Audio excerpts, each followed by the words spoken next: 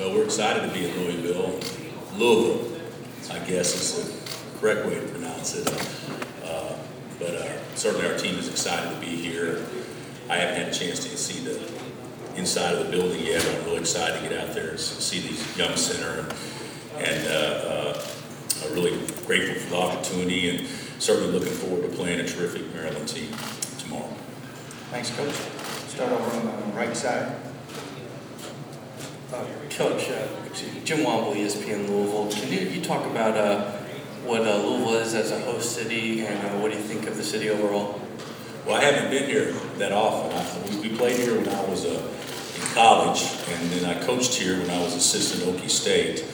And I've been to the Derby a couple of times, and so that's about been my only experiences here in the city. But people here are nice, very friendly, and certainly the convenience of having the hotels and everything right here close to the Yum Center, I think, is great. And last night we were able to take our guys to Churchill Downs for dinner, so that was a special deal for our fellas too. So I think, as long as we play well, I think I really enjoy this place. Let's go to the middle time there on the right. Chick Hernandez, Comcast Sportsnet NBC. I know you played against Mark Turgeon in college. You also coached him. What are your recollections of him as a player, and what do you know you're going to get from a Mark Turgeon coach team? Well, Turge was a good player. He wasn't very big, but he got about all the talent he had out of that 5'10", 160-pound frame he possibly could. I did play against Turge a couple of years. Our program wasn't quite at the elite level that Kansas's was, so he definitely won a couple more than we did when I played. But I had a chance to coach against him, when he was at A&M, and his teams are sound. He's very clever in how they use their personnel. Sometimes it looks the same, but it could just be a different angle or something like that makes it hard to scout, hard to guard. And they're always sound. So I think Turge is a terrific coach. I think he's an elite coach, and certainly he's got Maryland playing extremely well, and their team is very, very talented. I've said this before because it's happened with one of my teams before, but when you're ranked in the top 5, for a good portion of a season, at least multiple weeks, that means you have shown everybody that you can play to a number 1 seed level. And I think we're catching a team that, even though they're seeded 5th, our guys understand they can play to a 1 seed. So this is really a hard matchup because we really think a lot of their team.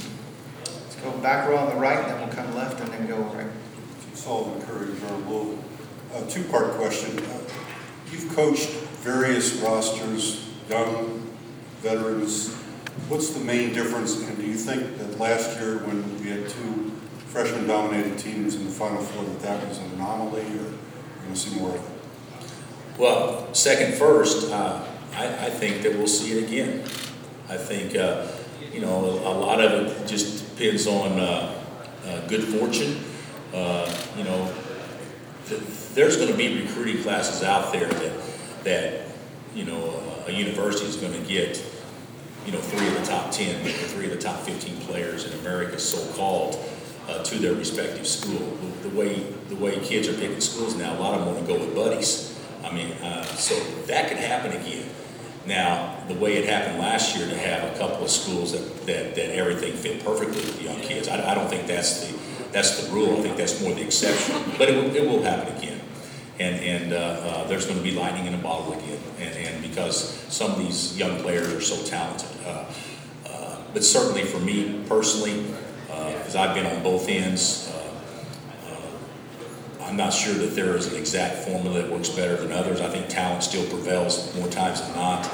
But something about experience and having guys that have really invested into the program, I think lends itself to having guys prepare on a daily basis because they know this is what it is for them. Whereas a lot of times the one and done kids know that, hey, this is just a short stop before they move on to the professional level. So, I mean, give me the best players. That would be my philosophy. But certainly, a team like ours right now, that you have one senior, but you have a bunch of vets that play a ton, I think is maybe the most enjoyable way to do it. Coach, going over on the left side.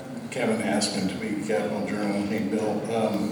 Just wondering how Frank's doing physically. Is it something you even worry about with his toughness? And also, if you can just kind of evaluate the point guard matchup in this one.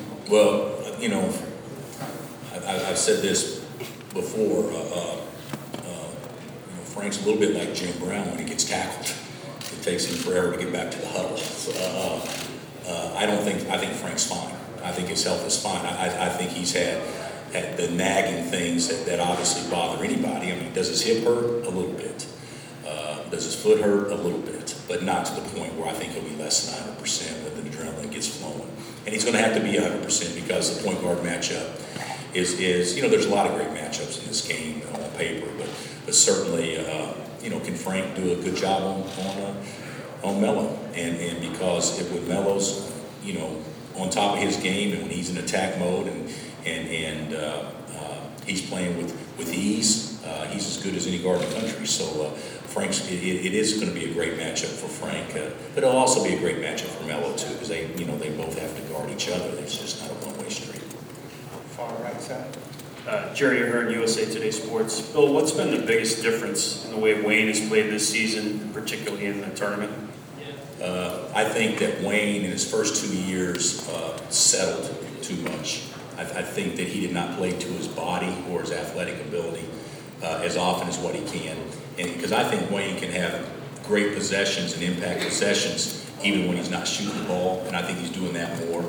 He's getting to the free throw line a lot more, and he's driving it more and not playing to just the perimeter shot. So at least for the most part this year, that's been the case. And I think in the tournament, Wayne's one of these guys that can give your team a lot of confidence because he can make some plays that nobody else on our team can make. So he's kind of like a physical leader for us. And he's a guy that's got a little bit of size and got a quick release so he can maybe get a shot off that maybe some other guys can't do when you run bad offense. And so it's real important that he stay aggressive and he play well from this point forward because, from this point forward, everybody's going to guard. And what happens is you got to make open shots, but you need to be able to make some tough shots. And he's a guy that can make tough shots for us. Stay over on the right. Bill, Greg Eklund, this is for Kansas Public Radio. The market of Louisville has had the #1 top TV rankings for college basketball, which leads some to say that this is the mecca for college basketball. How would you make the case for Kansas and Kansas City being the college basketball mecca?